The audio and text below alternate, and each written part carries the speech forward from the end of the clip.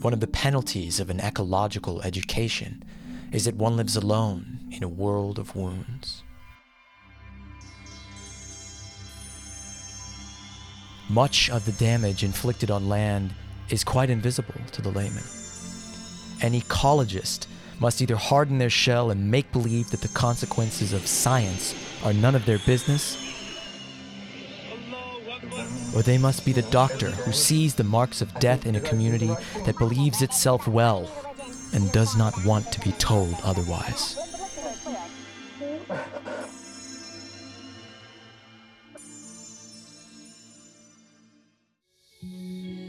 The old world is ending. And we have the opportunity to rethink everything. This is a show about the systemic problems in our world. And the real solutions we have today. To transition from an apocalyptic storm of war, scarcity, and ecological collapse. To create an abundantly advanced, collaborative society. That sustains all life. You may think it's an impossible dream. But the alternative is an inevitable nightmare. We're your hosts, Matt Holton, Amanda Smith, and Zachary Marlowe. And together, we can move past this economic absurdity and come together to actualize our collective potential. To create something completely new. We are Mindless Society.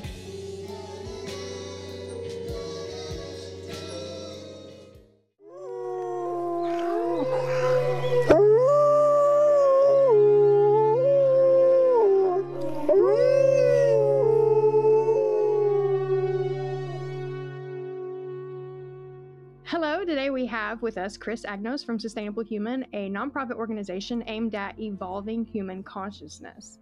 We are super excited to have him on this show today. He is in the business of creating media that provokes thought toward questioning the systems that we now live in and what we could do to make the world a better place to live in. Chris, tell us more about all of that. Sure. Thanks for having me on the show. It's great to be with you guys. I would say about a decade ago, I started realizing the power of storytelling. I realized that stories are actually how we make sense of the world. It's how we use these stories to help us identify with ourselves. Not help us identify, not with ourselves, but identify. And those stories really are our most prized possession. Like if you ever tried to go up to a really religious person and start questioning their beliefs, you'll meet the resistance and the protection mechanisms of that story. And really, we all have these stories, and it's just a matter of whether or not we are conscious of those stories or they kind of run in the background for us.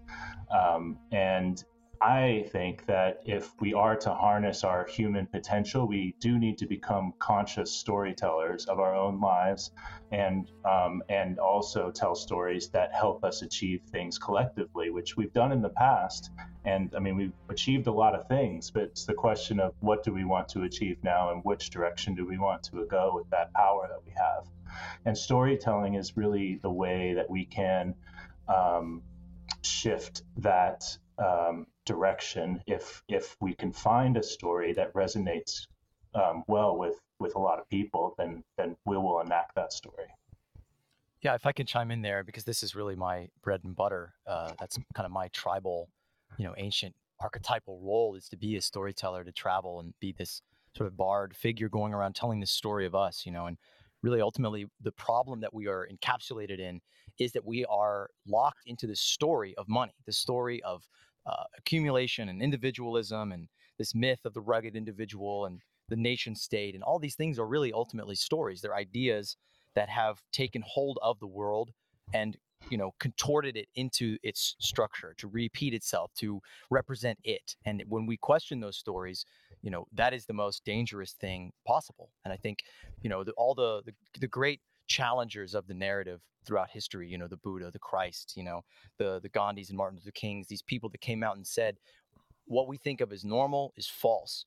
Those people are met with the greatest resistance because truly that change of story, that change of who we are, of that larger understanding of us, not just me, not just you, but all of us together, that larger story, there's nothing more powerful than that. And I think that is really where we are as a species. We need to change our story because we have this fictional scarcity myth that we are completely trapped inside of right now. That's really it. I mean, money is this story. It's a myth. It's a symbol. It's an idea, and we're trapped in it, and it controls and contorts the physical reality. Absolutely. So you said, Chris, I was curious, like, I've seen a couple of your videos that really resonated with me. Probably one of the first ones I ever saw was a video that you folks did called "How Wolves Change Rivers." Yeah. But here's where it gets really interesting. The wolves changed the behavior of the rivers. They began to meander less. There was less erosion. The channels narrowed, more pools formed, more riffle sections, all of which were great for wildlife habitats. The rivers changed in response to the wolves. And the reason was that the regenerating forests stabilized the banks so that they collapsed less often, so that the rivers became more fixed in their course. Similarly, by driving the deer out of some places and the vegetation recovering on the valley sides, there was less soil erosion because the vegetation stabilized that as well. So the wolves, small in number, transformed not just the ecosystem of the Yellowstone National Park, this huge area of land, but also its physical geography. Because to me, it kind of tells the story of also cascading events, I think, which we're starting to see a lot, in the world with one thing affecting another. But a lot of times these things happen in, very disconnected ways, over a course of long periods of time. And I think that's a video that really illustrates that. And I was just curious, kind of like your thoughts on that, like where you kind of learned about that information and how that came about. That was someone else's recording, I think, wasn't it? Originally, it was an audio recording, right? Yeah. No, I mean, that was definitely one of the videos that went viral right away. I mean, it's weird when you get a viral video and you put out lots of videos and lots of them don't go viral, and then all of a sudden your phone just starts blowing up with all these comments, like thousands and thousands of emails and things. It's really kind of a weird thing. But the video went viral because it resonated a core truth that isn't being spoken, which is one of the things that makes something go viral, is when somebody says something that resonates deeply inside of us that isn't being said often. And the core truth that video kind of exposed was that everything's connected to everything else. And there is no separation between me and the environment that I live in. And that's a core truth that our society's story has negated, or it has, minimized, or even lied to us and told us that we are separate from nature. In fact, a lot of our society is built on the conquest of nature and the subjugation of nature to our will. Mainly because we seek control to mask an insecurity that we deeply feel. I mean, if you think about it, like, I'm going to go off on a tangent right now, but if you think about it, like, the deepest, we all find ourselves on this planet. Like, let's strip away all of the culture and all of the stories that we believe, and let's just get down to like the very raw thing, which is that we're all on this planet and we don't know why, but we have a life. And we know that life's going to end someday. That's pretty much like all we know. We don't know what happens afterwards, and everything else that kind of so just that state of that situation. If you empathize with that, it says we're going to create some insecurity. Gosh, we don't know. Like, what are we doing here? And we're going to end, and we don't know what happens after that. That's going to create insecurity. So how do you deal with that insecurity? I think that there's two ways that we've really chosen as a human species to deal with it. And one is to seek control over our environment, because if we can control our environment and we can insulate ourselves from potential threats, we can feel like we'll at least last a long time. And we can put off that time of reckoning for as long as possible. But that has a whole set of consequences if you go down that road of trying to control the environment. And we could talk more about that. But like, then there's another way, and that is to seek relationship. If you seek relationship with others and you find that common bond and that camaraderie, well, that kind of eases that insecurity too, because you're not alone. So, but these are both two different paths, and sometimes in our lives we walk down one path and then the other, and then we seek to control some things and have relationship with other things, and it's kind of a hodgepodge in our lives.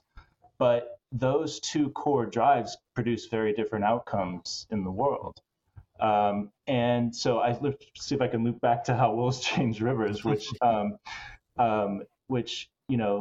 is kind of a story that everything's connected to everything else, which is kind of different than the story that we've been brought up with. And it's not a story of control. It's a story of how if you kind of leave things alone, it kind of balances itself out. And there's this like equilibrium or harmony in nature that happens as long as, you don't minimize one population and create a situation where that ecosystem is out of balance. And that's what we really have today right now, is we've kind of removed things from all kinds of different ecosystems and torn down other things and eliminated some species that we saw as pests and really just wreaked havoc, and not realizing that, oh, actually, if I can find the way that nature works and work with that, I can actually, help to produce a paradise here on Earth. So I think the wolves video kind of touched that deep truth that everything is connected, and that's kind of why it resonated so much with people. Right. And it exposed those natural relationships, I think, a lot of the time as well, because those relationships exist, whether in the natural world, whether or not we acknowledge them or whether we work with them or against them. And just seeing the stark reality of that, how they interact with each other and the consequences of those cascading events was a real eye-opener for me, and I'm sure a lot of other people as well, just kind of highlighting those relationships and how they unfold and whatnot. So yeah, really interesting video. But that's a great insight too, just to use that as a way to show people those how those relationships exist and that we are all connected. I think that's a very, very deep and profound truth right now that does need to be portrayed in a lot of media and in the world. I was just going to say, I remember that video. Actually, I saw it in a motel room in the Mojave Desert. I was on a crazy film shoot, and someone showed it to me, and I didn't realize it was your video. I didn't really connect that loop there. But that's the interesting thing about the internet and the way that it destroys this disconnectedness. And I was just wanted to say this point about control, what you said a minute ago about we always are in this paradigm of seeking control, seeking order, and seeking to micromanage our existence. And you have people like Jordan Peterson who are the extreme of this, that they're like terrified completely by any chaos or disorder or this perceived lack that they see in the natural world that terrifies them, the feminine dragon of chaos and all these things, when in reality these people are like the most unhinged, uncontrollable people, because they have this vice grip on their life, and they say, my life is not good unless it conforms to this set of conditions, and I will not be satisfied until my life fits these conditions. And because life is ever changing and evolving and unpredictable, it will never fit those conditions. So you're just ensuring I will always be unhappy. I will never be in control. Maybe for 1 second in my entire life, I will feel that I'm in control. Like I'm riding the motorcycle and I'm feeling it. All right, I'm doing it. I'm riding the wave, and then you crash again and again and again. That is consistency, that there is this certainty in death. There is this certainty in nature's, relationships, in nature's unfolding, that to set ourselves against that and to say we're going to resist that, we're going to go against that, we're going to command it into our will, is just so insane. Yeah, I think that's the fundamental issue. If you really go down all the layers, I think we skipped a bunch of layers that on our pathway down, but that's actually, I think, at the root of our society's destructiveness, because it is not in cohesion with nature's principles. Regarding the wolves video though, and how it impacted people, I've actually had someone who spent 30 years in wolf conservation, and just to go back to the power of stories. they said that this video helped more to sway people's hearts and minds about wolves than anything that she's done in 30 years of conservation work. This is the video that helped people to go, oh, wolves are not the big bad wolf, because that's the story. What was the story before? You had Little Red Riding Hood, the big bad wolf. Everywhere you go, the wolf is the thing that comes and takes the sheep or whatever it is from the farmer. And that's why they've always been the outcasts and always been hunted and killed, is because of the economic conditions, really. At the end of the day, is what it's a lot. Okay. But there's the prophecy freeze comes to pass. We'll give it another. There he is. And so, this is kind of, when I saw that, I realized, okay, so if I really want to affect change in the world, then stories is the avenue by which you do that. I just want to comment there on just keeping going into that thread of the story and the myth and the big bad wolf. I went to the movies last night with my dad and my little brother, and we saw the Jurassic Park movie, and I just saw, everywhere I go, I think about this quote, and I'll have to link the full quote because I can't remember it from my top of my head, but it basically says, the ecologist sees the invisible scars of disorder everywhere they go in the world. They see the ways that nature is broken. They see the way that this relationship is crushed. And I can't go to the movie theater and drizzle, factory farmed, glyphosate infested, poisonous food, butter on the popcorn and just think it's okay. I can't watch the trailers for movies where people are getting eaten by lions and things like that and not see this is propaganda against nature. This goes against life, that almost everything in our storytelling, our myth making, Hollywood especially, and this is something I've spent my life really devoted to, is movie making, and seeing the complete divorce from reality that is Hollywood, that insidiously and unconsciously perpetuates these narratives that nature is an enemy.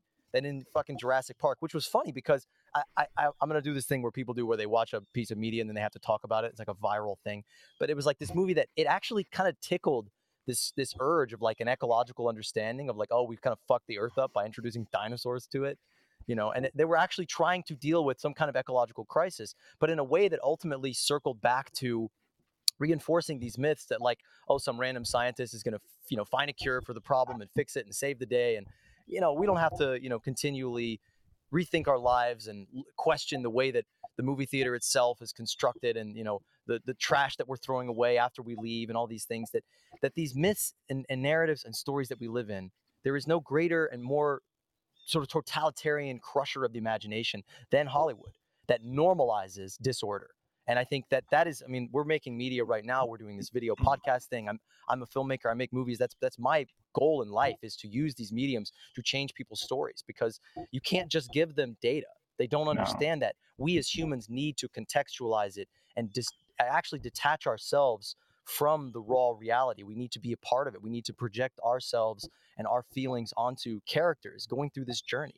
And that's something that I feel I'll wrap my tangent with a good juicy question in a minute here, but that we've been robbed of is a sense of our connection and participation to this great story. As terrible as things are, as horrible and disfigured and broken, we are actually participating in the greatest story the human being has ever witnessed. That we are witnessing this clash of life against this mechanized, dark, controlling ego force. And we are a part of that. We can change that story with our own lives. And so many people have been divorced by that. So, Chris, I'm just curious, and I love your videos. I really do. I think they're brilliant. I search people a lot, like Jeremy Rifkin, things like that, and I'll inevitably see your videos come up. And you do a fantastic job of helping people feel like they're a part of that. And there's an epicness in that. And I'm just curious, kind of your process and your motivation and just the way that you see the world and the drive that you take to do something about it. It was a weird question. More of a statement. It's a broad question for sure. I would say that I guess I think empathy is probably one of the biggest tools that we use. And, I could never do any of this work actually without my wife, who's been the person that has helped me to know myself, get to know myself, really heal my own wounding. And so we actually work on all of Sustainable Human together. It's a joint effort between the two of us, and I definitely couldn't do it without her. So, we really take music as a big part of the piece, and we make sure that we have the right music, and then we also incorporate, just visuals. It's really trying to really match the visual that fits what people are talking about. And the combination of all of those three things helps to tell a story in a way that you can be more precise with than if you just have words. If you just have words really have been, what do you call it? They've been, demystified or desanctified. They've lost their meaning in many ways, and that's a big product of the marketing world who has used these words to sell things that Commodified. They've been commodified. Yeah, that's the word. They've been commodified. It's exactly what's happened. Yeah. And that commodification of language has left us not trusting those words. And so when you combine it with the context of visuals and music, which is really kind of a language you can't lie with, then it can help to tell a story in a more impactful way. Yeah. Speaking of the commodification of language, oh, sorry, Amanda, you go ahead. No, are you sure? Okay. Go ahead. I've talked more than you have, so you go. It's so funny how much time we spend no, after you. No, go ahead. You're like, it really is like doing that and figuring out how to step back and let other people speak is so much of this process. And here I spoke over both of you in the process. Go ahead. It's funny because it leads right into the point I want to make. And Chris and I were talking about this before we hit record. I get very excited about this topic, the topic of language, of etymology. And basically, I'm at a point in my life where I feel like spoken language is completely fallible. It is, it's a logical fallacy at this point that doesn't really serve anything but a commodified world. That's probably not the best way to word it, but here I am struggling with words because again, I just struggle to find words that truly convey what I'm feeling and thinking. Everything has been, as you said earlier, Chris, shoved through the corral of the market. Words don't have meaning in the sense that they're, like they have an intrinsic meaning. They have a commodified meaning where people are like, I'm being nice to you because I'm getting paid to be nice to you, And then I think that transfers into a lot of different areas of our life where, like, say you go to Starbucks and get a coffee and the lady is nice to you, the barista is nice to you. And then in the rest of your day, people are being nice to you. And then you can't help but wonder, why are they being nice to me? Are they being nice to me because, they're getting something out of it, because it helps them control the situation that we're in that moment, or because it's innate niceness, for what all of that's worth. But getting to the point in the question I really wanted to ask, you call yourself sustainable human, and sustainable is one of those buzzwords that has been turned into more of a cliche, such as the word love and so many other things that people just throw around, and it really doesn't have any weight anymore, especially with the green market and green politics and, so on and so forth. So what does the word sustainable mean to you? Why is it what you have chosen to name your organization? And how do you think it plays a part in storytelling? That's a great question. Sustainability, what the hell does that mean these days? I kind of like to take the word apart sometimes and just look at it, and really when you look at it, it says it's the ability to sustain. So it's a vague term by itself. It actually means nothing unless you can put it into some context of what it is you actually want to sustain. Without knowing what it is you want to sustain, then the term is meaningless. So the problem with sustainability at this point is that this is still this thing that you want to sustain is ambiguous. People still do not define what it is that they're trying to sustain, and more often than not, these days, what it means is we want to sustain our economy. And sustain capitalism. Sustain capitalism. This is how the term is being used these days, is to sustain that. So we called ourselves Sustainable Human because we wanted to sustain humanity. And that's a different thing than if you want to sustain capitalism, because capitalism is actually the thing that's going to destroy humanity. And so to sustain capitalism is actually to destroy humanity. And therefore, we wanted to be called, Sustainable Human, because we actually want to sustain humanity. And so that's kind of the origin of the name. And you're absolutely right about language, though. And I just love to just jump into a small little detail about that just to maybe something that people haven't considered before. But one of the most destructive words in our language is actually one of the ones we use the most, which is the word is. Is actually this, if you translate it, it can be translated into mathematics too. It can be, and then when you translate is into mathematics, it's actually equals. And the thing that word does is, it's in the word equals, is when you say is, you say, the man is angry. What I've done now is I've associated the man with anger, and I've said those two things are equal. And we can do this about anything in our language. This is just part of it. When we use that word, we're equating two different things that, if we look at those two things, they're not equal. They're not the same thing. And actually, nothing is the same thing. I mean, the way that we think about science, and the building blocks of our civilization, when we go down to like electrons, we think, in our minds, we've been kind of programmed to believe that every electron is like every other electron. It's the same thing. There's 3 electrons. Okay, so there's those 3 things. But they're not the same. I guarantee if you were to weigh them down to the smallest, scale of precision that you could, there's going to be some variance there. Just like there's going to be some variance off widgets coming off a factory line. Nothing's going to be exactly the same. But yet, if I were to say there's 3 trees outside, well, what have I done? I've basically said that those 3 trees are exactly the same, but they're different heights, they're different weights, they have different leaves, they have different numbers of branches.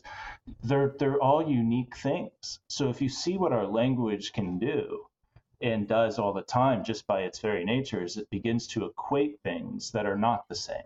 And so and then that again, now we've kind of created this lie that we've equated two things that are not equal. But if we don't have that consciousness of that everything is unique, that everything, that there is, only one of each of you and one of each of us, and that squirrel out there is unique from every other squirrel. It's got its own personality that the other ones don't have, just as we do.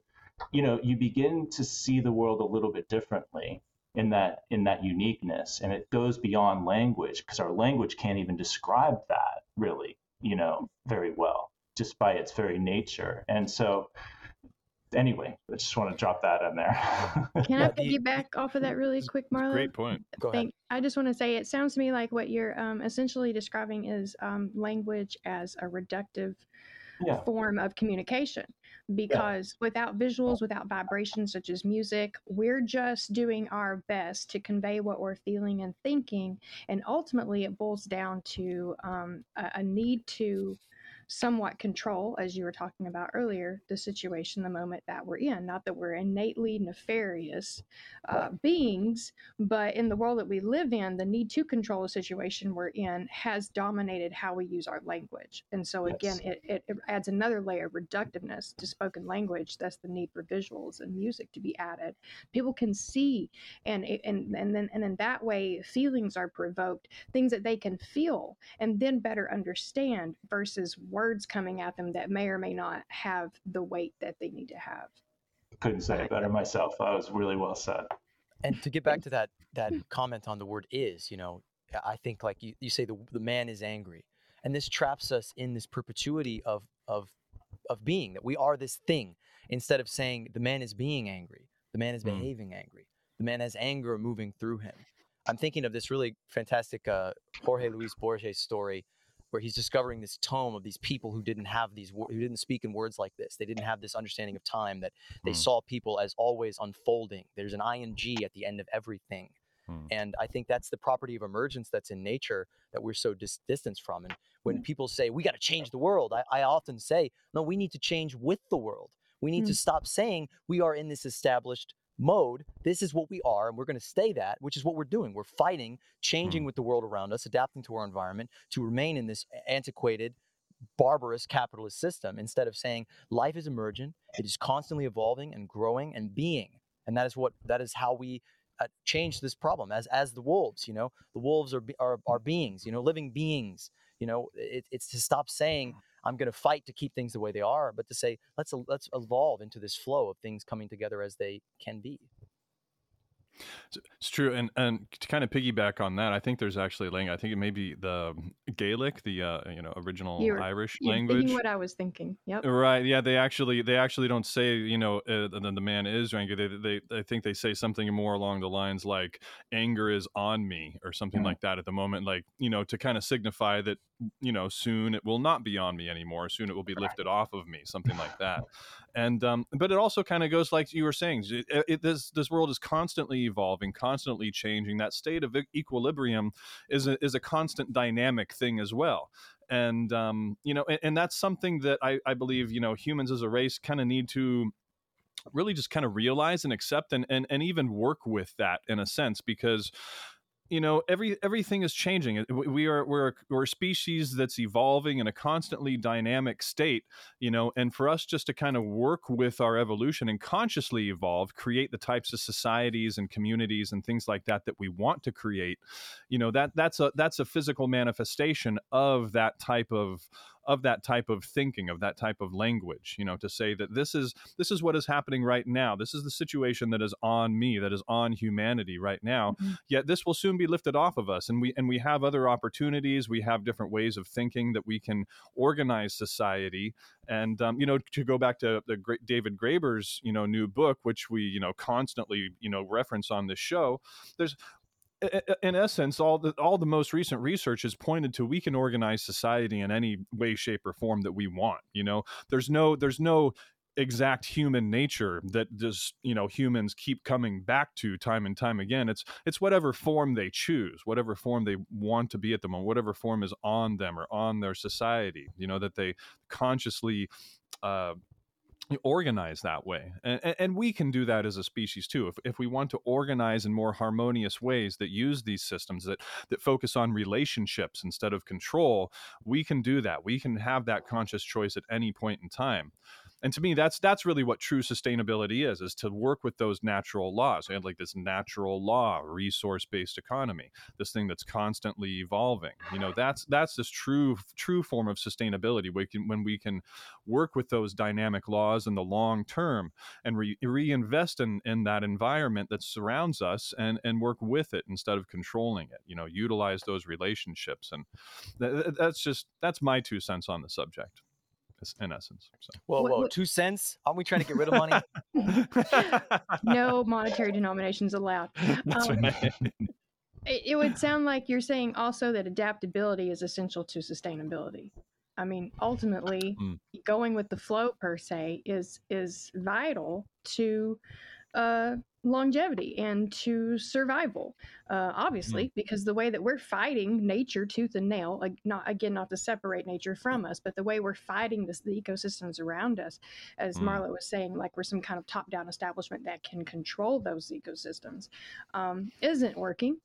And if we were to go with the flow more per se, we would obviously be learning a lot more and have a better chance at survival. And I think, just really quickly, Mara, and I will shut up, I just think that's the most hilarious aspect of the way our society is currently organized. The fact that we are trying to tell ourselves and each other that we aren't making this up as we go, that there is some kind of core value system beyond that of not dying, that this is just this all elusive, like high up in the cloud type set of rules that we're all drawing from, like I don't know how to describe it, but it's just ridiculous to me to think that we actually are trying to make ourselves believe that we're not making it up as we go, that we can't actually do better, that we can't redesign and adapt as we move forward on this timeline. It's ridiculous.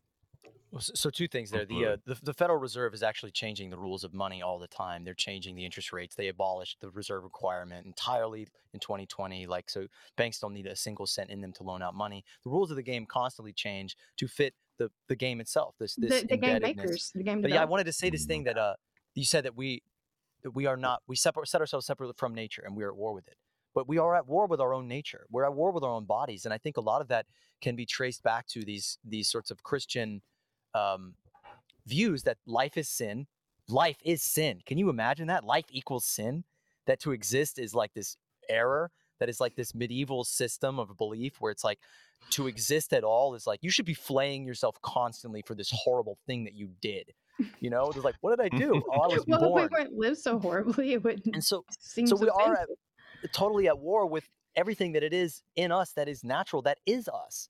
And it's just like we're in this constant sort of bipolar, schizophrenic, not to, I've been called both of those things enough times that I can take those slurs and reclaim them. But yeah, we're in this insane sort of construct where we're at war with everything that we are, and we fight it. We fight our natural urges. We fight our beliefs. We fight our empathy. We're constantly fighting empathy, which is an inborn social trait that we need to force out. I talked to an Uber driver from, I think, Sri Lanka, from a village, and he was so nice and kind. And I was like, yeah, it seems like you had to learn how to be an asshole to live in America. And he was like, yes, I did. I had to learn how to not care about people, how to not feel the heartbeat of every person that walks by me on the street and be concerned of their hunger. Oh my God. If that doesn't just sum it up in a nutshell. So much greater implication there. Well, remember how there's earlier I was talking about how there's these two ways we deal with our insecurity. We either try to control the world or we seek relationship to it. And you can kind of tell, here's the cab driver, who's coming from a place where he sought relationship and camaraderie with those around him to deal with that insecurity. And then he comes to a place like the United States where it's primarily, a control-driven system, where, the United States tries to control the outcome of, every other country in the world and how it relates to every other country in the world and everything in between. So, that system of control gets embedded in the population, and then they try to enact their own systems of control in their own spheres of influence. And some spheres of influence are much bigger than others and can affect more people. But yeah, that core choice that each of us makes to either try to control our environment or seek relationship to it ultimately will determine how our lives play out and how our collective lives play out over time. And I think that those control techniques, the Federal Reserve, the stories of Christianity, these are all ways that people who have been in the highest seats of control have used these techniques to limit human imagination and to control what people think so that they have much more limiting beliefs of themselves and their capacities and their what they can do with the world. And once you have that limiting belief, then you're much easier to be controlled, especially if you're rooted in fear, which is what even in modern times, we're constantly bombarded with fear constantly in the news, so that we're scared of strangers and we don't want to connect and we think it's dangerous. So, that's why the news is, 98% negative. And instead of talking about all of the positive things that people do for each other every day, now you go on YouTube and you can find these stories of people rescuing animals, and they've got, 30 million views. They've got way more views than, any of those fear stories are having these days, because people have such a hunger for it, because it makes them feel good and it helps reinforce that other narrative that we can have relationship with. And I think humanity's waking up to that. I think more and more and more people are starting to realize that whole, fear control narrative does not produce the best outcome. And in fact, it does lead to stress,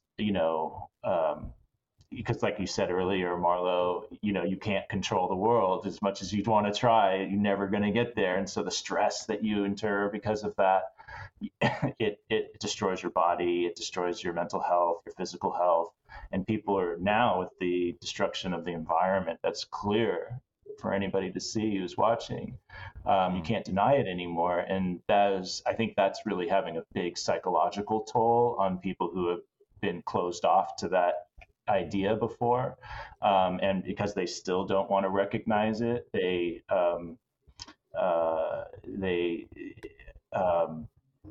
just don't, they don't, really let that knowledge in, and it still just affects them on a cellular level, I think. That's just my opinion. But either people reject it outright still to this day, or they reject its totality, or they accept that it's real and they just still assume somehow that to continue living this way is going to solve it. That some scientist is going to come out with some fucking little test tube that has the answer in it, which is what that fucking movie I watched last night, that was the conclusion. Oh, thank God. It was really an interesting experience watching American media deal with something that is at this point undeniable. And the villain of the movie was like a corporate bad guy. There's like an evil corporation, one evil corporation, not a corporate system, not a way of organizing life around markets and money and the continued consolidation of power into this tippy top point. Oh, it's just the person at the tippy top that's the problem. We need to get them out of there. And just like these very flimsy stories they won't question the deep story. We can imagine conflict. We can imagine the end of the world. But as Mark Fisher said, and many others, it's harder to imagine the end of capitalism than the end of the world. Yep. Yeah.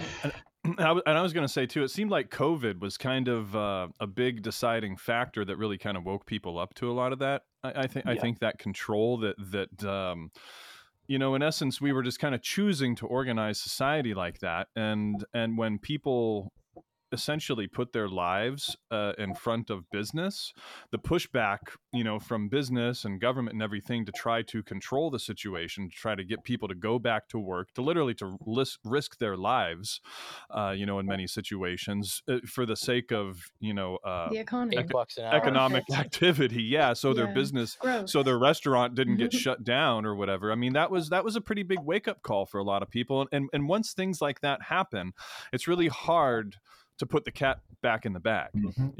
People realized, wait a second, these two are actually incongruent, and we don't have to live like this, because probably 3/4 of the economy shut down, and you know what? Everybody was fine. People sat there at home and they actually had some time off, and a lot of them got paychecks. A lot of them weren't so fine, but a lot of them were quite all right, just sitting at home, relaxing and watching television or Netflix, and the grocery stores and a lot of those things were still functioning with just a minimal part of the economy going. But the control. The control for a lot of them was gone at that point, and once they had a taste of that, different type of society, at least with a little bit less control, where their where human life was actually being valued a little bit more. To a degree. Yeah, and it was this pushback. It was the the human relationship part of it, I think, like you're talking about, in direct opposition to this economic control that they were really trying to grasp at that in essence. And it's created such a different perspective. It's kind of like, like when we talk about Donella Meadows and systems thinking, it's that highest leverage point, essentially, to be able to drop those paradigms, to be able to say, that paradigm actually isn't working very well, and we're going to start viewing this situation a different way. And it was really interesting to watch that happen for a lot of people, and it hasn't rubbed off. And it's only in any case, I think it's just kind of escalating from there. Granted, the economy is opened again in a lot of ways, but a lot of people, they don't want to go back to that old way of life. They're really sick of it, and they're looking for alternatives now, and they're looking to create them and start living those alternatives. And those alternatives do have to do with more of a relationship. They have to do with cooperation and people working together and working with the natural laws of the environment as opposed to working against them. We're trying to pump as much fossil fuels into the atmosphere as we possibly can, regardless of the consequences. Now we're realizing that that's actually, we can't control that. That's not something that we can control, what the earth does in response to us, pumping billions of tons of CO2 up there. Now we're starting to feel the effects of that. Go ahead, Zach. You wanted to add? Our mad desire to control and order the world has created an uncontrollable situation beyond our scope, beyond our reach. I just had this little thought that of all the myths that COVID destroyed, and even more so that, well, just the big ones that they could press a button and put $20,000 in the bank account of every broke person in the country, and the world wouldn't collapse. And the other thing is that everybody was out of work, and like everybody got tired of sitting around and watching TV pretty fast.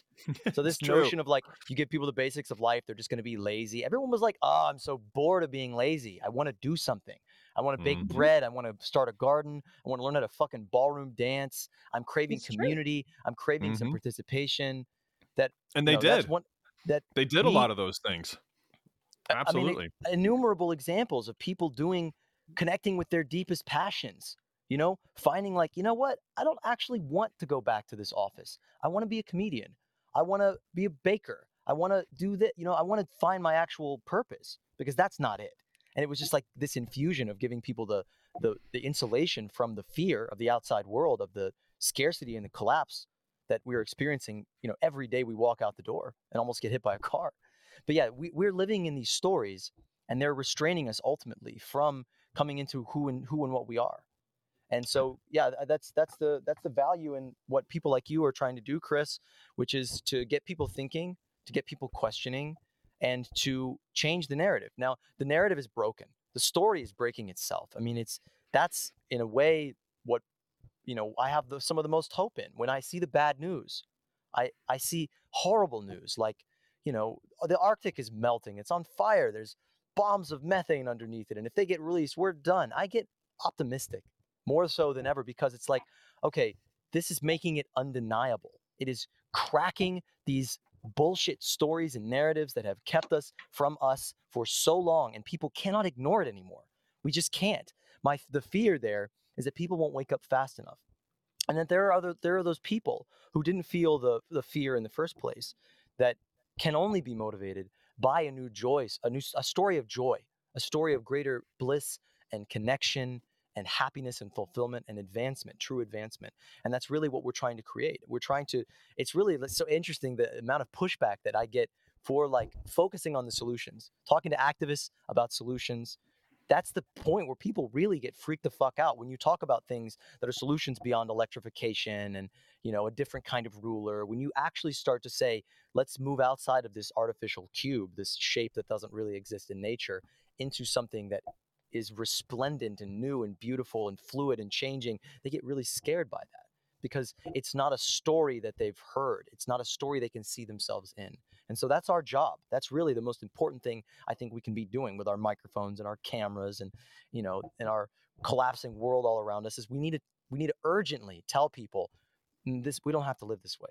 This is a bullshit story that you've been told to keep you distracted while they steal your life from you and make you go to war and kill your planet, and we can do better. Yeah, I'd caution just a little bit though, to have a little more empathy for their story, because if you come at them with like this, your story is kind of bullshit or something like those kind of terms, they'll defend it. They'll defend it. And so I really strongly suggest to people that, and it's so tough because, we get triggered so much by this society and how unfair and unjust and,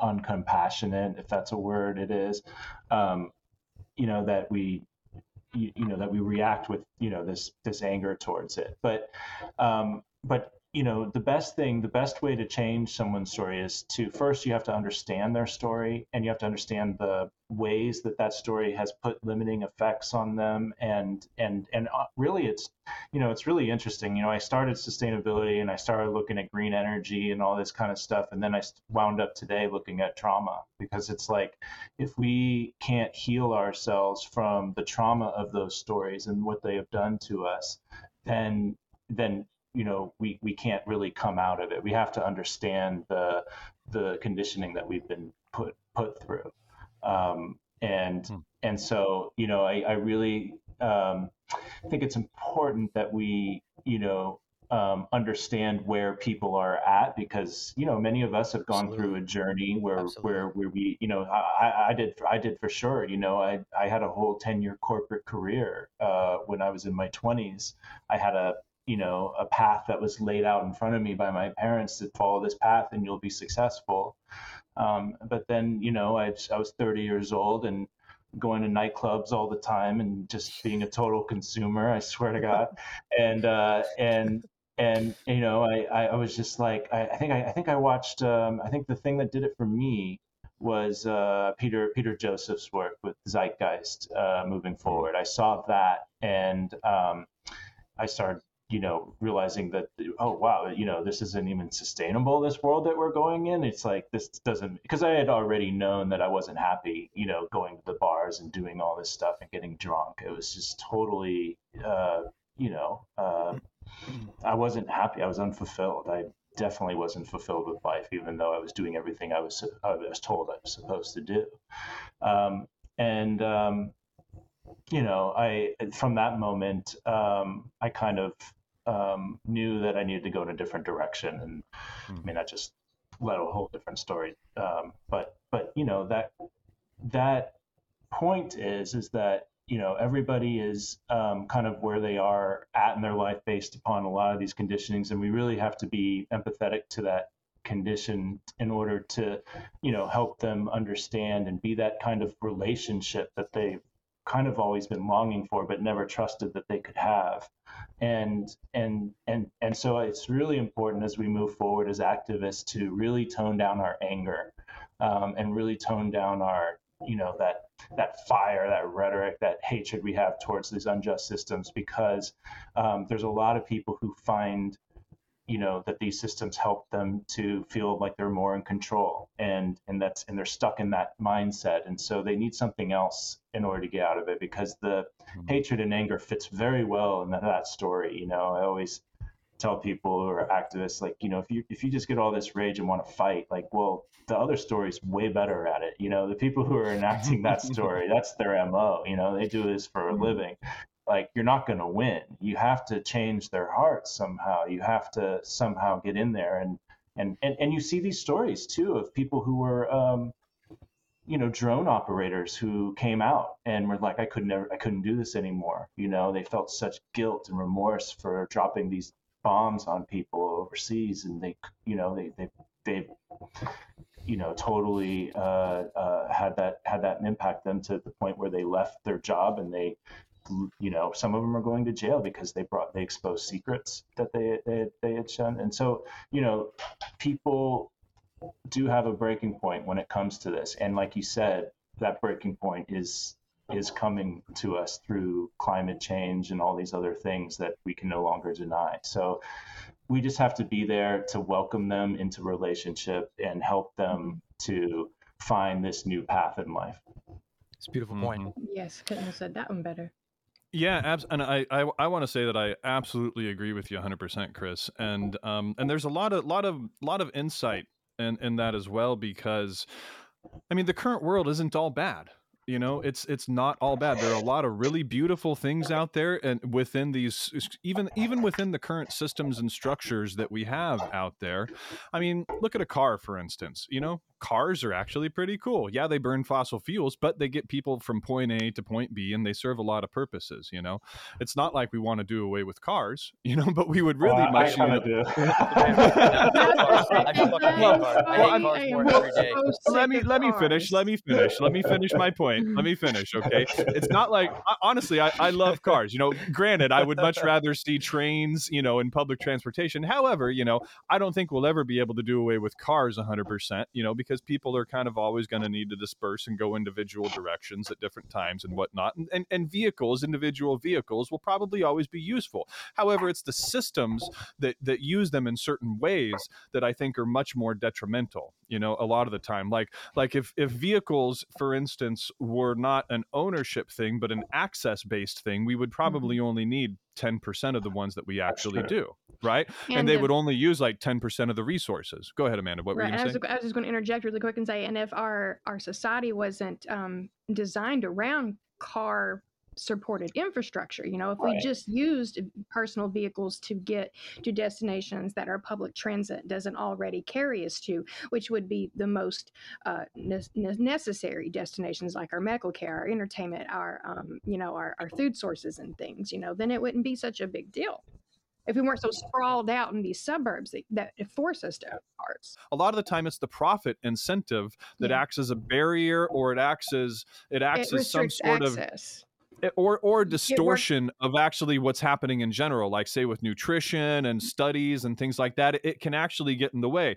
I think I saw a post of yours the other day too, Chris, that was talking about that too. Like science is great and all, but when the profit incentive gets involved in it, it can really distort what happens with that science and the message that gets across, and even the results a lot of the time. And so I think it's really important to acknowledge where it is working and then where it's not working so much, and make distinctions between the two. And also, to kind of take this another step further, it's really important to meet people where they are within these systems and understand exactly what positions they are in, why they're doing the things that they're doing, and empathize with them in there. I totally understand why people are doing the things that they're doing a lot of the time, and I don't blame them, because our system incentivizes these things.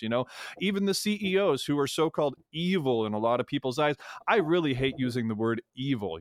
I really try not to call people evil or say, hey, it's your fault, you did this wrong, buddy, blah, blah, blah.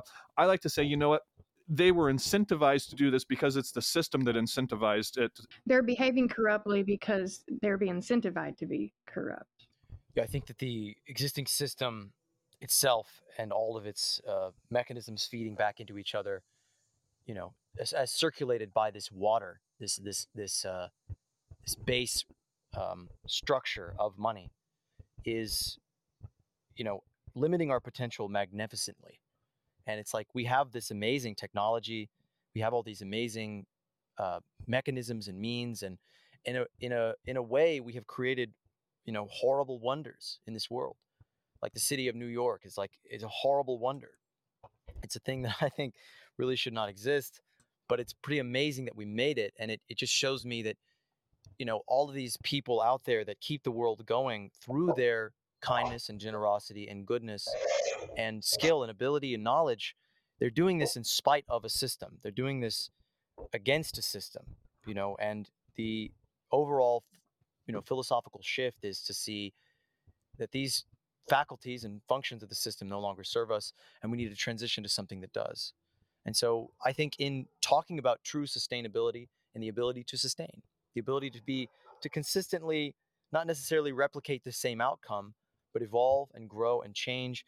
I think when we look at this existing system and its infrastructure and its incessant need for growth and waste and destruction, and the self-perpetuating myths and narratives that keep people within it, that self-perpetuate in that, the media, the news cycle, all of these the advertising and media systems, which are the stories of our time that are reinforcing this, that keep people in this belief structure, that they are incompatible with a sustainable world, with a world that is calm and peaceful, a world that is, as the beautiful forest that I'm looking at right now, is full of movement and life and energy, but it's not full of noise and clutter and chaos. It's not like a highway that's busy, that's full of people whooshing by and yelling at each other. There's not this the sense that we're fighting ourselves. And so, yeah, to create true sustainability, it's a change of the story, the deep story. And the story is that we've accepted a lot more suffering than is necessary. And we don't have created to. a lot more of it than was necessary. So Chris, I'm curious, how can we work together more? How can we sort of assist in this goal of I think that the goal of your organization was to expand human consciousness. I think I would say that our organization is uniquely and essentially, devoted to the same goal. Aligned, how can we work are. together? How can we collaborate and work together to change that story? Well, I think we are working together and we are collaborating because we both kind of have a similar vision. And I think, part of the change is actually a change in tactics. And, in the past, in our society, the way it works is we create these hierarchical structures and we, create these roles and responsibilities, and everybody does, operates a little machine, little crank that they turn with their left hand or something, all day, and they don't really know the big picture of what's going on for the full thing. And there's, the whole thing's kind of mystified for a lot of people in these hierarchical organizations. And I think that part of the shift to whatever comes after this is a lot less hierarchy. I mean, I think hierarchy has value, but you have to be very clear on why that hierarchy was created, to what end. And because what happens to, what has happened is hierarchies have been created and then they've been infiltrated and used to for certain people to take advantage. And war couldn't happen without hierarchy. So I think, we need to be very clear on why we're creating these hierarchies and only create the ones that are necessary. If you want to build the Hoover Dam, I don't think we should have built the Hoover Dam, but if you wanted to build the Hoover Dam, you would have needed, a hierarchical team of people who could, accomplish that project. So whatever that project is. And so I think we do need to move into a more decentralized way of working together where we have these kind of goals and we all try to work towards that goal, however we see we can participate in it. And then we get together and we share our stories and we collaborate and we learn from each other and we kind of figure it out organically, as opposed to having these like hierarchical organizations where everyone tells you what to do. Like so many people are just kind of waiting like, okay, well, tell me what to do. I know the old thing doesn't work anymore, but I don't know what to do because my whole life I've just been told what to do, whether it was from my parents or my teachers or my bosses. It's like when no one's ever asked for my opinion or what I think we should do. But that's part of the shift I think that we're making, is that everybody contributes something, and because we all see the world differently and we've all had different experiences. So if you went through addiction, then you can help other people who've gone through addiction, and you're helping to contribute to that sustainable world. If you are a permaculture person, you can help to heal the nature landscapes. You can restore farms that have been, destroyed by industrial agriculture and try to restore the soil. Then you're also contributing to the more, sustainable world. So there's all kinds of ways to do it, and I think people need to stop waiting for someone to tell them what to do and say, hey, you know what? No, I can actually do something to contribute, and here's how I'd like to do that. And I think we all collaborate when we do that because we all kind of have this vision that we're moving towards together. And I think the more that we do that, then the more we make that world a reality. Beautiful. I think that was beautiful. And I just wanted to say that the sort of distinction of justified hierarchies or necessary hierarchies has been addressed by anarchists going back 100 years, of saying there's a big difference between a specialist and somebody that tells you what to do and you have to do what they say. And so this is actually kind of material that we're going to be getting into in future episodes. It's stuff that I've been really very heavily immersed in configuring and tooling and thinking about and talking to people about, is in creating that structure, is in creating a systemic decision making and organizational structure that is, as opposed to the democratic representative structures that we've had before, that is more of a holocracy or a sociocracy. Those are kind of two similar models that people have worked on that are decentralized, autonomous decision-making systems that there's no position structurally for somebody to sit at the top of a pyramid and say, I'm in charge, where instead of that, it's more of circles within circles, nodes within nodes, that give people autonomy within roles that are changing, that are not like, you have this role and this is all you do. It's like, okay, here's your responsibility for the day. There's a lot of really good work and thought and effort that's been put into configuring these systems. But so you're talking a minute ago about people saying, okay, here's what I have to give. Here's my gift. I'm a permaculturalist, or I'm a mechanic, or, I'm a filmmaker. I can do these things. So really one of the things I think that is most necessary that I have been conceiving in my head for, years now, from dreams and visions and just seeing the world and the technology that we're using and being dissatisfied with the social media networks that, as, we said before, have done wonders for our lives in these ways, but they don't go far enough. Like the great Jacques Fresco line to the Ku Klux Klan of his local town. They invited him to a meeting, and they said, "What do you think, Jacques?" And he said, "Well, you can't just tell people they're full of shit. You have to meet them where they are." Again, and he said, "Well, it's a good idea, just doesn't go far enough." And then he dissolved their meeting by showing them, the error of their ways, blah, blah, blah. But basically creating a system, through applications, through apps, through databases, through censuses, through economic processes of determining, okay, here's our people, here's our population in our society, here's the roles that people have. They plug that into their profiles, and then we create a system that works to marry wants/needs with resources, with haves. With somebody enters this service, and you can see it on a map, and there's little nodes within nodes of this is a larger node that's a community, and you can zoom in and you can see different people within that and even different working groups within that community and connect with them. And somebody enters this software or service, they say, I need this. There's somebody in the database, there's algorithms that are working to connect those two people. That's an economy. I think that's the foundation of a resource-based economy is, okay, we have the tools that we need to create society within ourselves. We don't all have them all at once. We're not all in the same place. We can't find each other. That's the big problem. We're not connected. We're disconnected. And our current social media systems are based upon uplifting individuals, creating isolated nodes, creating separated groups. But we want to create an integrated system that helps those people to economize, their roles within a society, to meet each other, to connect, and to facilitate a greater and deeper regenerative connection to a larger system. And we're going to be doing episodes I could talk about that for 2 fucking hours, but that's really, I have this great optimism in connecting with people like you, Chris, that we met on the fucking internet.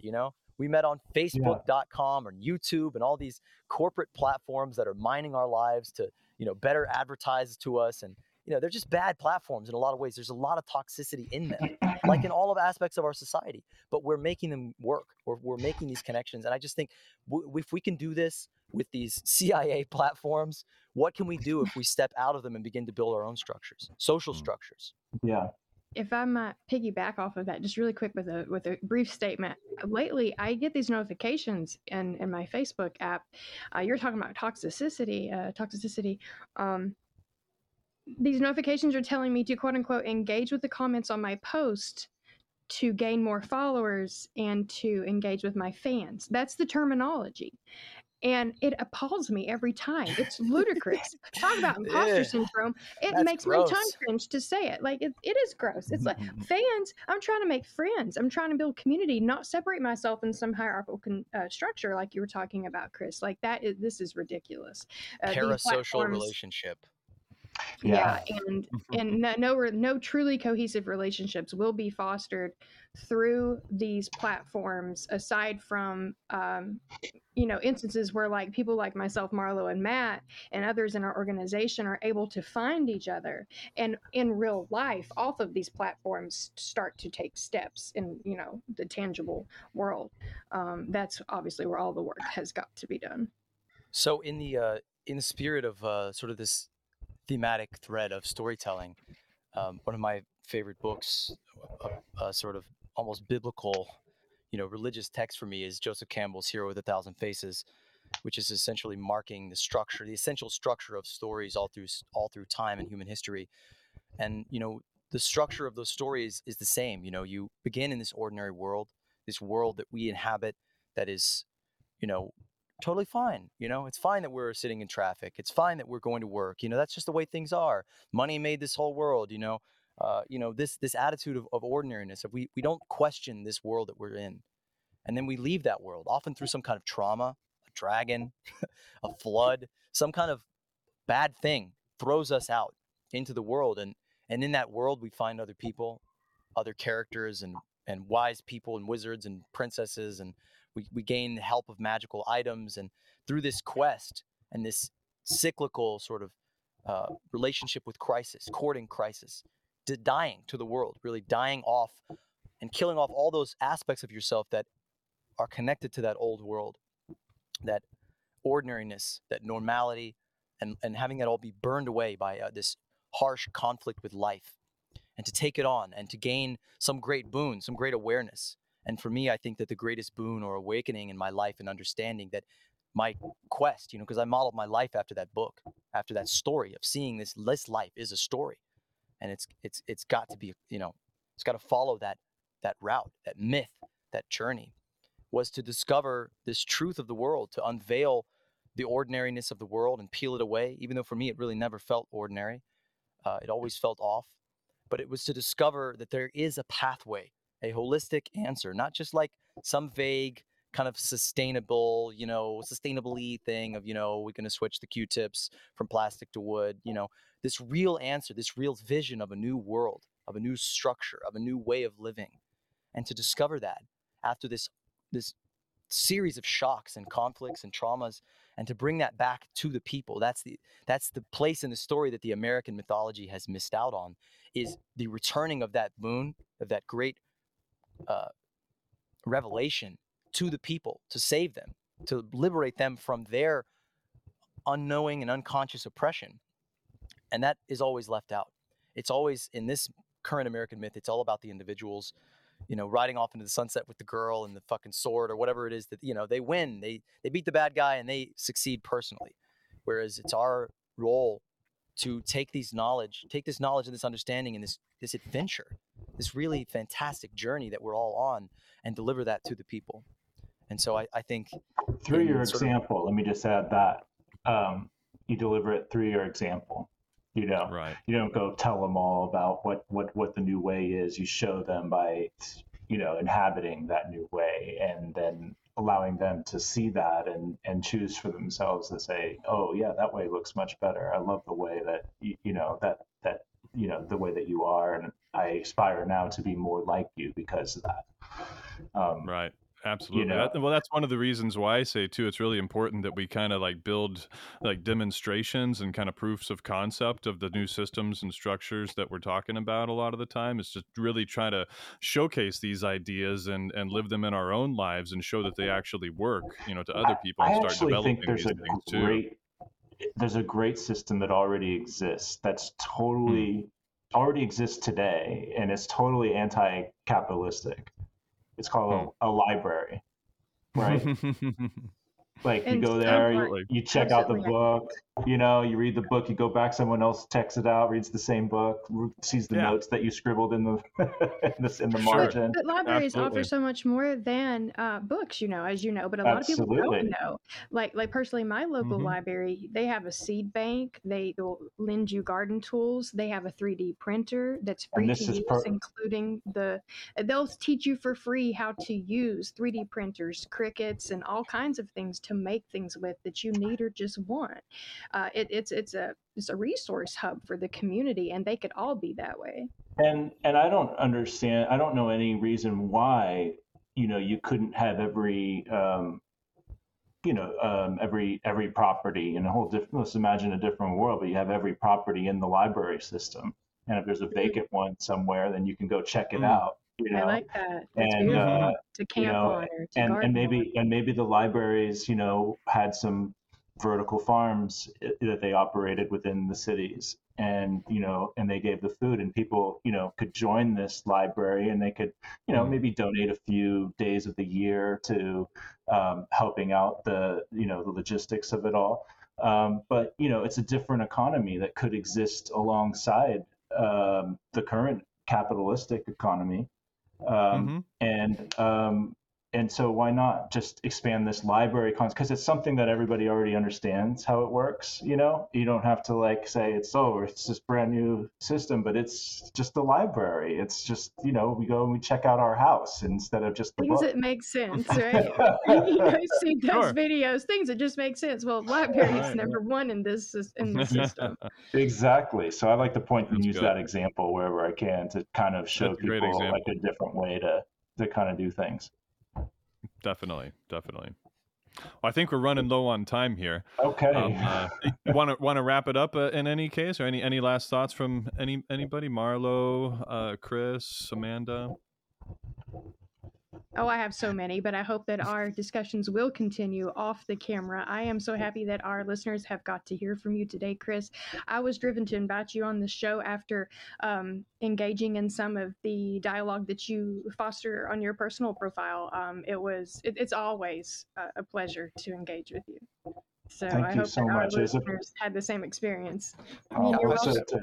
I'd just like to say that let's, as always, I try to foster these shows into relationships, and because we are collaborating, we are working together on this system. And I think, there are, like the library system exists today, the solutions are all out there. They're out there. We just need to bring them together and harmonize to something, to a new story, that we're all a part of, that we're all building with our lives. So, Chris, do you have any closing thoughts to leave a little sparkle in the imaginations of the viewers?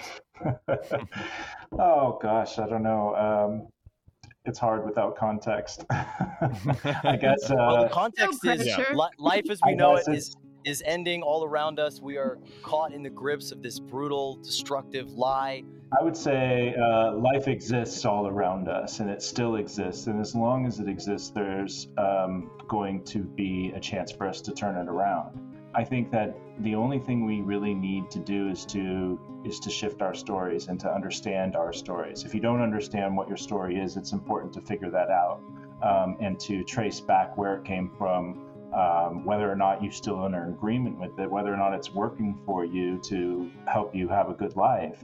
And if it's not, then start to realize that there are other stories out there that we could use and adopt to live a different life. And you may not find the next one right away. You might have to try a few out and see which one works for you and which one doesn't. And your body will tell you, your body will tell you with the resonance of it, of whether or not you feel like that story is aligned for you and your purpose in life. And so getting into alignment with that is going to lead you not only to the best personal outcome, but also the best outcomes for our broader society as well, because we got to stop living other people's stories and the other people's stories that they've embedded into us, and for their benefit and not ours. So, becoming conscious of that is very, very critical.